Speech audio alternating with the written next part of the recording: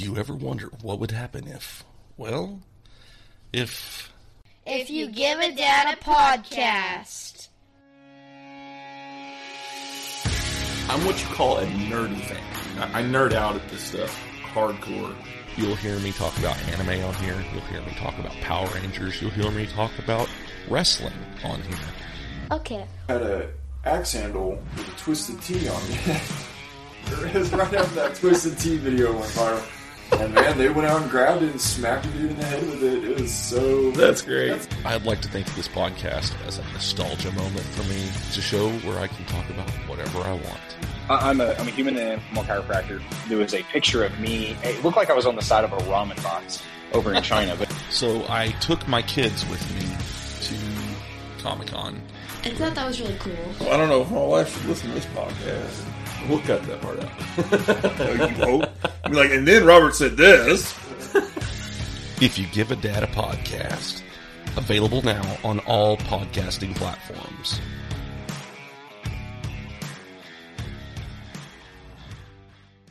Hey everyone, this is Brian Ferguson, the host of Bumps and Thumps, the Talk of Wrestling podcast. If you're watching or listening to this, I know that you enjoy wrestling podcasts. We have a great show, and it drops almost every week with a new guest. We've had superstars such as Ken Patera, Greg Gagne, Jim Brunzell. We've had promoters on, such as Dan Geyer and Jerry Bostic. We've had referees on like Dave Dwinell and others. Folks, if you want to subscribe to our podcast, please do so. We are over at 300 subscribers right now. If we hit 1,000 subscribers, we can monetize our podcasts on YouTube and be able to get on guests that require financial compensation. Now, if you want to support to our podcast, there are a few ways you can do that. One is by going to anchor.fm/Brian, BRIAN-Ferguson, FERGUSON, and the number 3. From there, you hit the support button, and you can make a donation from there. You can also go to our Teespring store, where we also have products such as this T-shirt, which is nice and comfortable and durable. We have hoodies, glassware, and other great products. We also have a PayPal account, and the sign for that is at Bumps and Thumps. Please, if you can, folks, subscribe. Watch our show. You're going to love it. I'm telling you. We have great guests on here. They have great stories. And they're all mostly old school and promoters, referees, fans, and many others. So please subscribe today. Check it out. If you enjoy it, subscribe. And so we can get to that 1,000. And you're going to enjoy the podcast. I guarantee it. So thank you for your support. Thank you for watching. Thank you for listening. And enjoy the podcast.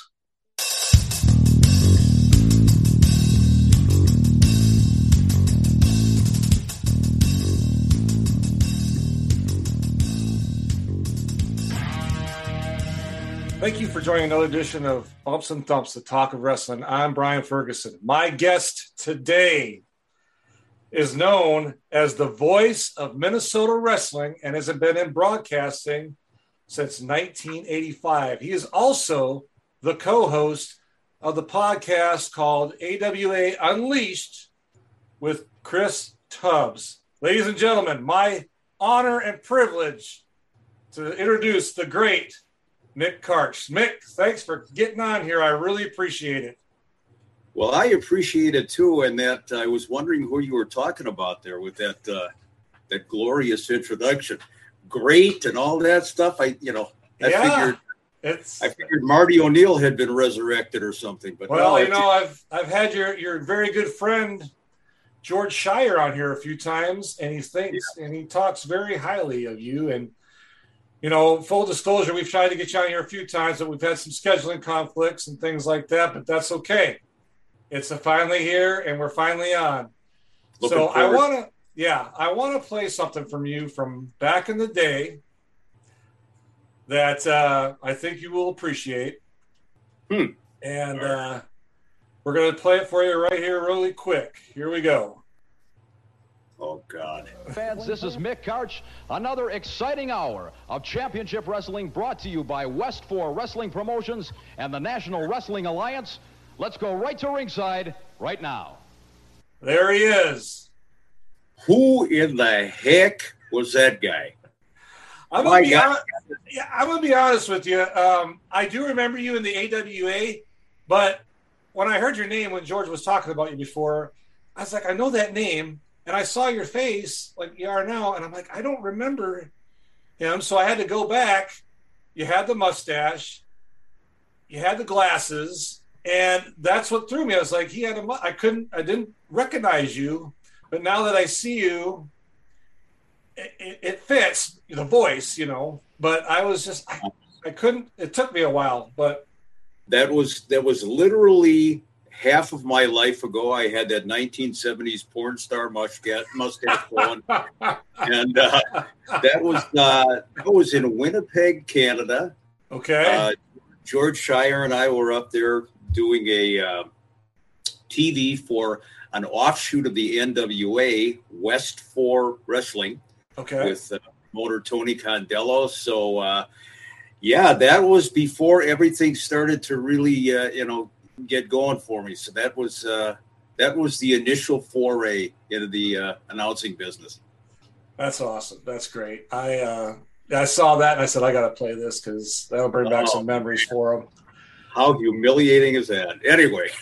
Well, let's get started here. Let's talk about growing up. Where are you from? I know Minnesota, obviously, but I mean, talk about your childhood a little bit. I'm going to throw up a couple pictures while we're talking about it here. Okay. Just kind of talk about your childhood a little bit, if you would, for us, and kind of tell us a little bit about it. There he is. There he is. Oh, look at him. Look at that innocent kid. Look at him. They always say if you could talk to your younger self, what would you say?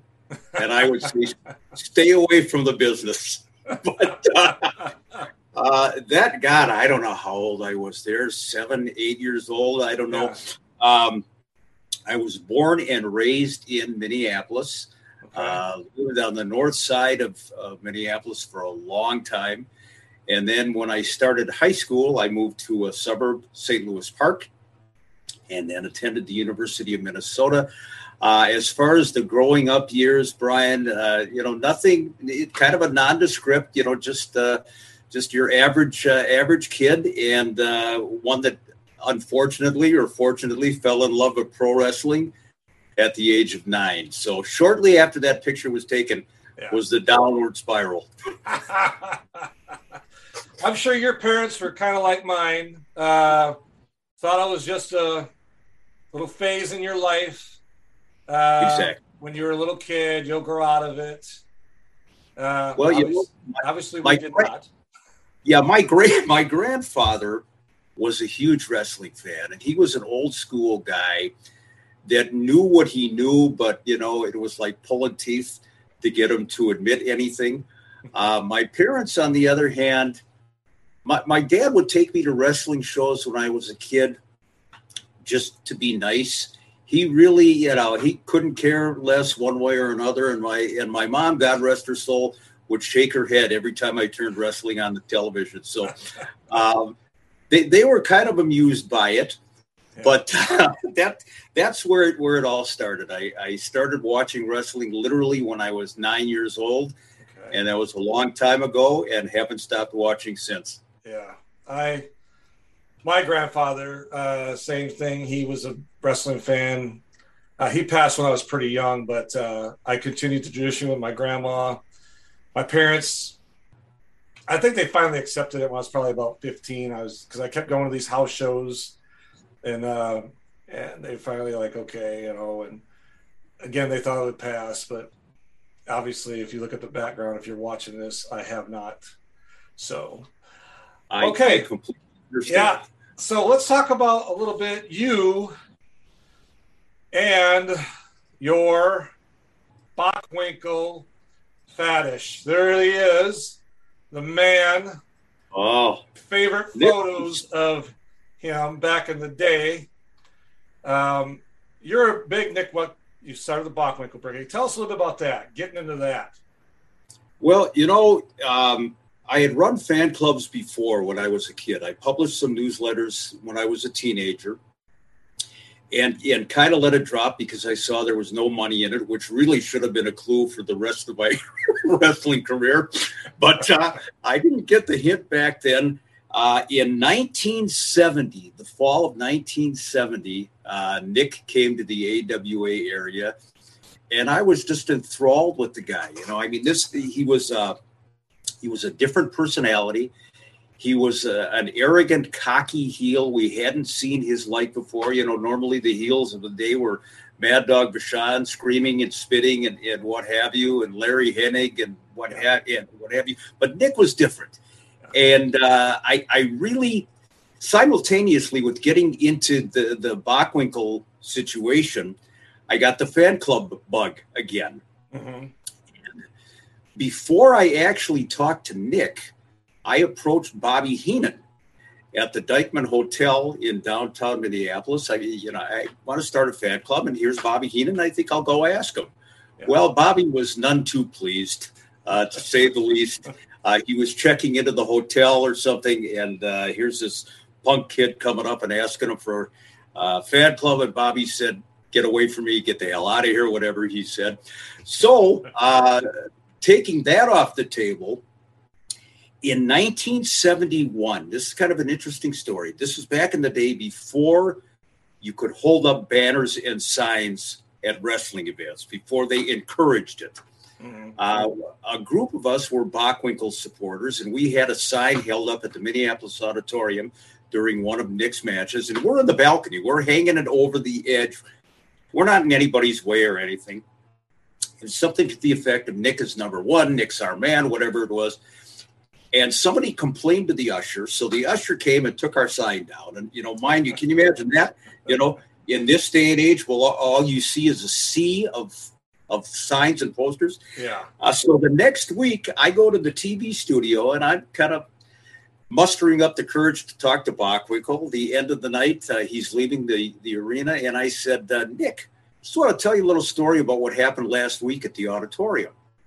They tore our sign from our hands, and we were supporting you. And, Nick, of course, is, ha, ha, ha. In typical Bockwinkel fashion. Yeah. One thing led to another, and that very same night, I had Nick sign a permission slip to start the Bockwinkel Brigade.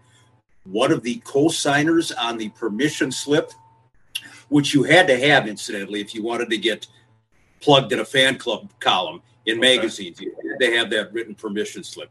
Okay. Another guy that was on that slip was Paul Pershman, a.k.a. Playboy Buddy Rose. Yes.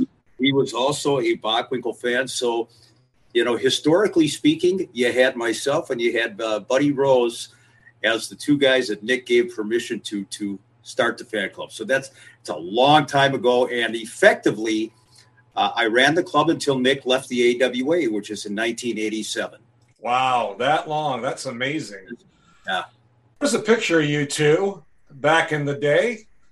Where is that taken from?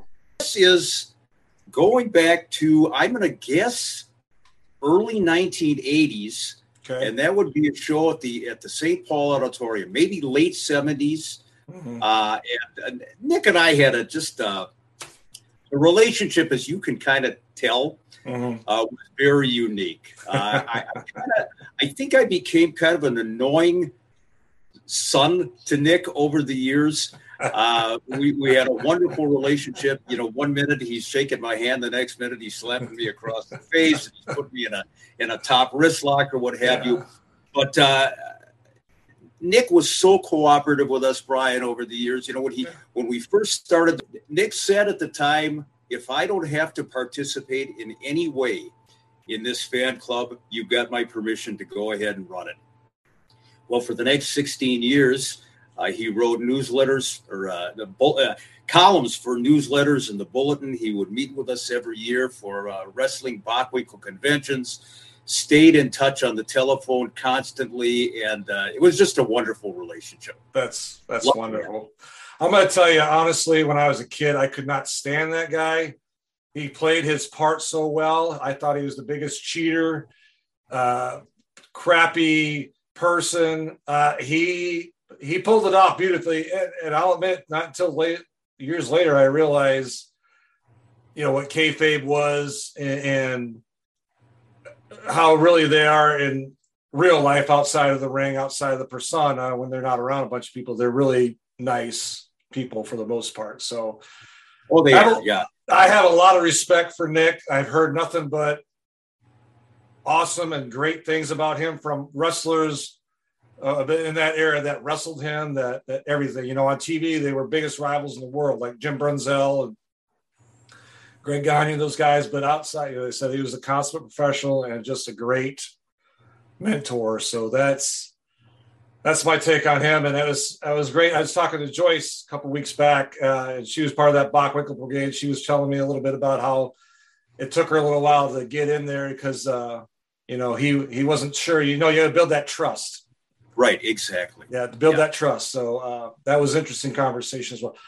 Let's talk about you getting into the business, about your announcing. How did that happen?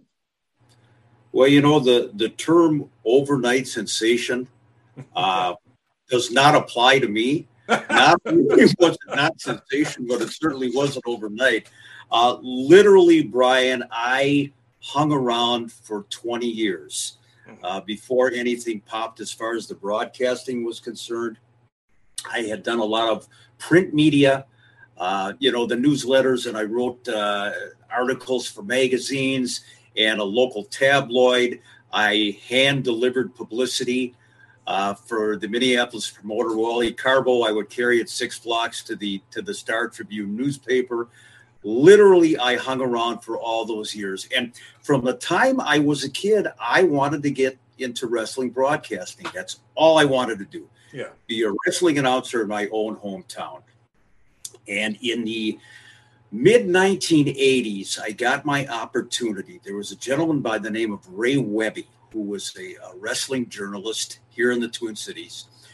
And Ray, of course, had his contacts, one of whom was Eddie Sharkey. And they were going to be doing some television. Eddie was going to be doing some local TV. And Ray said, why don't I hook you up with Eddie? He's got this Pro Wrestling America promotion. They're doing it for cable or whatever it was, and, you know, come down to call a couple of matches. Well, I did that, and then in turn, Eddie ran a show, and it was West 4. Eddie was involved in that Winnipeg promotion, and took George and I way up north, and we did the broadcasting for the Winnipeg TV. When we got back, this is 1986, when we got back, I wanted somebody to critique our broadcast. Mm-hmm. Well, why not call Bockwinkel? You know, he's living in town here. Maybe we can have him take a look at this and see what he thinks. And George Shire had him come over to his house, and Nick and I and George are watching us call this Winnipeg stuff, which, my God, I look back on some of that, some of those matches. I don't know. I don't know how I survived, let alone put some of it over. And as a matter of fact, you know, Nick said to George and I, if you can get this shit over, you can get anything over. And so that was about as complimentary as we were going to get. And turns out a little bit later on, going into the summer of 1987, lo and behold, I get a phone call at my full-time job from Greg Gagne. And Greg says, you know, I got to talk to Nick a little bit. And how would you like to come out to Vegas and do some ring announcing for us starting, you know, next month or whatever? And, you know, basically it was, how soon can I leave? You know, get me to the airport. You know, I'm there. So Nick played a hand in that. And that was the beginning of the broadcasting, you know, at least on a national level. Right. Okay. So you did the AWA for a few years, and unfortunately it had to close its doors in 91. And then you did some other projects. Talk about, if you can, some of those experiences. What was probably your most memorable time broadcasting besides the AWA? Was there another promotion that really just kicked it for you, nailed it? You know, you were really enjoying it and having a good time. The promotions themselves doing TV, I did so many, you know, not only on the independent scene, but, you know, with Windy City Wrestling and the IWA, which was based in Florida, with Rob Russin. Of course, there was the Warriors of Wrestling, the AWF, And they're highly successful round system. So, you know, and I mean, literally dozens and dozens of promotions. Some of them I look back and I think, what was I thinking? The others are stellar, and they always treated me well. I felt that I had a great relationship and rapport, not only with the promoters, but the wrestlers. Didn't make any waves, went in there and did my job. Yeah. As far as what I enjoyed the most was Saturday night at ringside. And Yes. that was a 4-year run. And if I could do that all over again, my God, I wish I had a time machine. I would just like that. Yeah.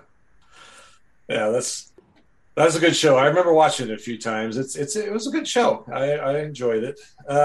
Let's talk about your travel experiences. You probably traveled with some of these guys, legends. Can you tell us a story about one that really sticks out in your mind of who you traveled with and what occurred? Well, you know, I can. And I don't know if I want to go here, but yeah, why not? What the heck? It's a podcast. It's a podcast. We do it on Unleashed all the time. Okay. So in 1970, I want to say 1972, 3, 4, something like that, taking a road trip, which we used to do on weekends once a month. Milwaukee and Chicago and Green Bay would run back to back. So Buddy Rose is driving, and there were a couple of ladies in the car with us, and also Don Morocco. And Don is going to kill me for this. Don was a babyface at the time, very, very popular babyface. But Don also enjoyed his beer, and he really enjoyed his beer on the way back from Green Bay one night back to Minneapolis. One after another, boom, boom, boom, to the point where every 5 miles or so, Buddy is having to pull over on the side of the road, you know, so Don could, you know, relieve himself, you know, whether it was an old horseshoe or, you know, a spare tire that blew on, you know, on the side of the road, or a horse barn. He didn't care. So we're coming back from Green Bay, and we stopped into a gas station in Eau Claire, Wisconsin. Yep. And I went in, and Buddy and I, you know, we're looking around for some snacks or what have you. And all of a sudden the proprietor says, "Hey, who's that big goof outside?" And, you know, I'm looking, well, it's not me and it's not Buddy, because we're standing right there. And I said, took a look, I said, "Oh, it's Don Morocco." "Well, who's he?" I said, he's a professional wrestler. He says, "I don't care if he's a wrestler or if he's president of the United States. I don't appreciate the guy taking a leak on my gas pumps." Oh, no. I'm sure enough, you know, I don't know if he was writing cursive or you know, giving an autograph to the unleaded pump. But there's Mr. Morocco, and that's one of those that has stayed with me. Yeah, over the years. Just wow. off the top of my head. Yeah, that's a good one. That is a good one. Yeah. Okay. Let's talk about your chemistry with these guys. You know, you did a lot of interviews with a bunch of wrestlers, heels, baby faces. Chemistry is pretty important, I would think, as part of that. Just an example of one of your better interviews with somebody that really just sticks out in your mind, like that chemistry was just there. Probably almost maybe you want to laugh and you couldn't because you're on TV or whatever. You're trying to keep your composure. Was there somebody that just really stuck out to you, really, that he always or she always just was a good interview? Well, you know, it's interesting because the wrestlers were so diverse in their interview style and their personality. A lot of times, like if I was doing SNR, for example, and I would have somebody come into the studio, that would be the first time that I met them. Okay. So you have to establish, first of all, the trust factor. They have to know what you're all about, that you know what's going on in the business, that you're not going to cross any lines or what have you. So a lot of times it's just, you know, you meet them for 5 minutes, you turn on the camera and you hope for the best. You hope that the chemistry is there. I would say over the years, aside from Nick, I thought I loved interviewing Jim Brunzell. Jim was just a gem of a guy. Baron von Raschke, of course. The Baron was a babyface by the time I interviewed him. But Larry Hennig, Kurt Hennig, Wahoo McDaniel, Ray Stevens, the Road Warriors. It was so great on so many levels. As far as the one that I enjoyed the most, probably had me doing less talking than any of them, and that was the interview with Mad Dog Vachon. And SNR did a second anniversary special back in 1990, and we were looking for old AWA stars who might want to come in and participate in the show. Well, the producers called and got a hold of Mad Dog Vachon, who was living in Omaha at the time. And I took a flyer, right? I said, he's never going to come in. My God, the man, he just had a leg amputated not that long ago. There's no way the dog is going to come in, to do this interview. Well, not only did he come in, I talked to him on the phone and I said, all right, Maurice, they'll take care of your flight, what have you. And he said, no. He says, I got somebody that can drive me. And we'll drive from Omaha. So he came in on his own dime, didn't ask for trans money, didn't ask for hotel money, nothing. Wow. And even though he was a babyface at the time and he had been retired for a couple of years, he was still in Mad Dog character when we turned the camera on. And I want to tell you, Brian, I didn't have to do or say anything. I throw a question at him, like about Jerry Blackwell, for example. And of course, Jeff Blackwell, you go right into and Dog Eat Dog World and all his cliches. And at one point, I had my notes on the podium in front of me, and he starts looking at the notes, and I'm thinking to myself, this is not going to be good.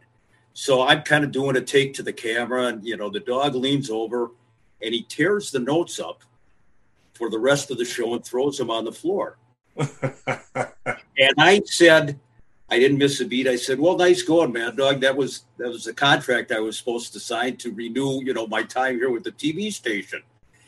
And if you look at that old tape, the dog does one of these because the dog was about to start laughing. And man, if you could crack Mad Dog Vachon up during an interview. The dog, I love doing interviews with him. Larry Hennig was great because he always took shots at Vern Gagne. Yeah. Never ending. Buddy Rose, Playboy Buddy again. I had him on SNR right in the middle of the interview. He pulls out a Hershey bar and starts chomping on the Hershey bar. I said, what are you doing? He said, well, I got to maintain my diet. I got to stay in at 217 pounds. And of course, he's got the chocolate dripping down his as he's telling me this. So there have been some characters over the years, but I've always had a rapport. Never ever tried to cross the line with any of them. I always made sure. Bruiser Brody, my first major interview in Winnipeg was Bruiser Brody, and I made damn sure before we went out that I wasn't going to talk about anything he did not want to talk about. So yes. Yeah. It's been good. You touched on something there when you were talking between Larry Hennig and Vern. What was the heat? I mean, he worked for Vern for so many years. I just am shocked when I hear that because he worked there so many years, but yet there's this bitterness. I don't know what the deal is. Do you know? And can you touch on it a little bit? I know that George Shire has talked about this a lot as well. I don't quite understand. The heat was more on Larry's end than it was on Vern's end. Now, they both went to Robbinsdale High School. They were a few years apart. I don't know if it was a rivalry based on who's the greatest wrestler ever to come out of Robbinsdale. I don't know. I don't know if the beef was over payoffs. I agree with you that Vern took care of Larry for a lot of years. I mean, every once in a while, Larry would make a jaunt to some other territory, but he always came back to the state of Minnesota and the Twin Cities and the AWA tag team champion with Harley Race. Yeah. And then he Lars Anderson, and then of course with Kurt and what have you. So I don't know if it was a money issue or whatever. I know that towards the end, Larry felt that Vern was not treating Kurt as well as he should have. But then I'm thinking to myself, well, you gave the guy the AWA heavyweight championship for a year.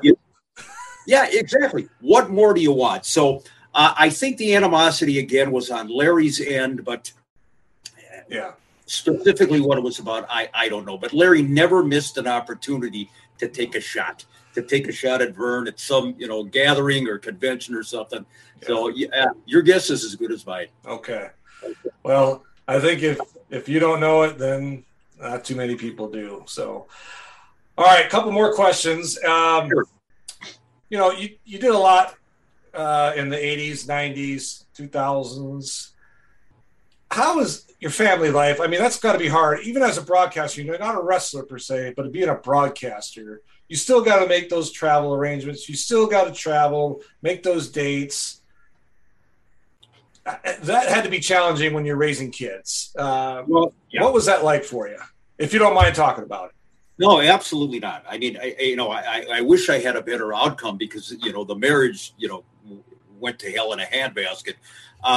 As far as the business is concerned, or the role that it played, it wasn't so much the travel to the outstate shows, Brian. It was the constant being busy with wrestling on a local level. Okay.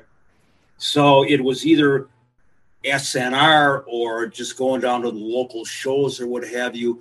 It took so much of my time that, I don't know how the wrestlers do it. I seriously don't know how they maintain a great family life, especially in the days when WWE wrestlers were on the road for 27 out of 30 days a month. I don't get it. Yes, it was very difficult. I will say, and this has been kind of documented, WWF actually offered me a tryout in 1988. I got a call from Jack Lanza, and he had seen some of the SNR stuff, and he says, Vince is going to be doing TV up in Duluth. Why don't you come in for a tryout? Well, I had a newborn daughter at home. She was a month old. Now I've got this quandary. Do I go up to the tryout with the possibility of getting a job with WWF and moving out east to Stamford, Connecticut? I didn't know, but I made the choice to stay at home and be, with the family, with my daughter. Right. And all things said and done, I would do the same thing again. Yeah. So, there's no comparison as to what is real and what isn't. Right. What's a fantasy world. So, yeah, it was not easy. Let me say that. Yeah. Well, I can say from what I've seen on Facebook on your personal page, you have a very good relationship with your son and daughter. Oh boy, do I. Yeah. I mean, they both got married last summer, if I'm correct. Yeah, last fall, 2 weeks apart, they got married. Yeah. So I mean, it's that's great that outcome with the children. It turned out. Yeah, that's great. So, one more question. What are you doing now? Let's talk about your AWA Unleashed a little bit and any other projects you're working on. Absolutely. Well, as far as the other projects are concerned, I guess if you consider getting up in the morning, having breakfast, and watching TV and going back to bed, a project, I've aced that one. I'm doing extremely well there. Still do wrestling stuff locally. I've been involved for several months now with Midwest All-Star Wrestling. Okay. I can't say enough good things about them. Eli and David and Brian have been fantastic.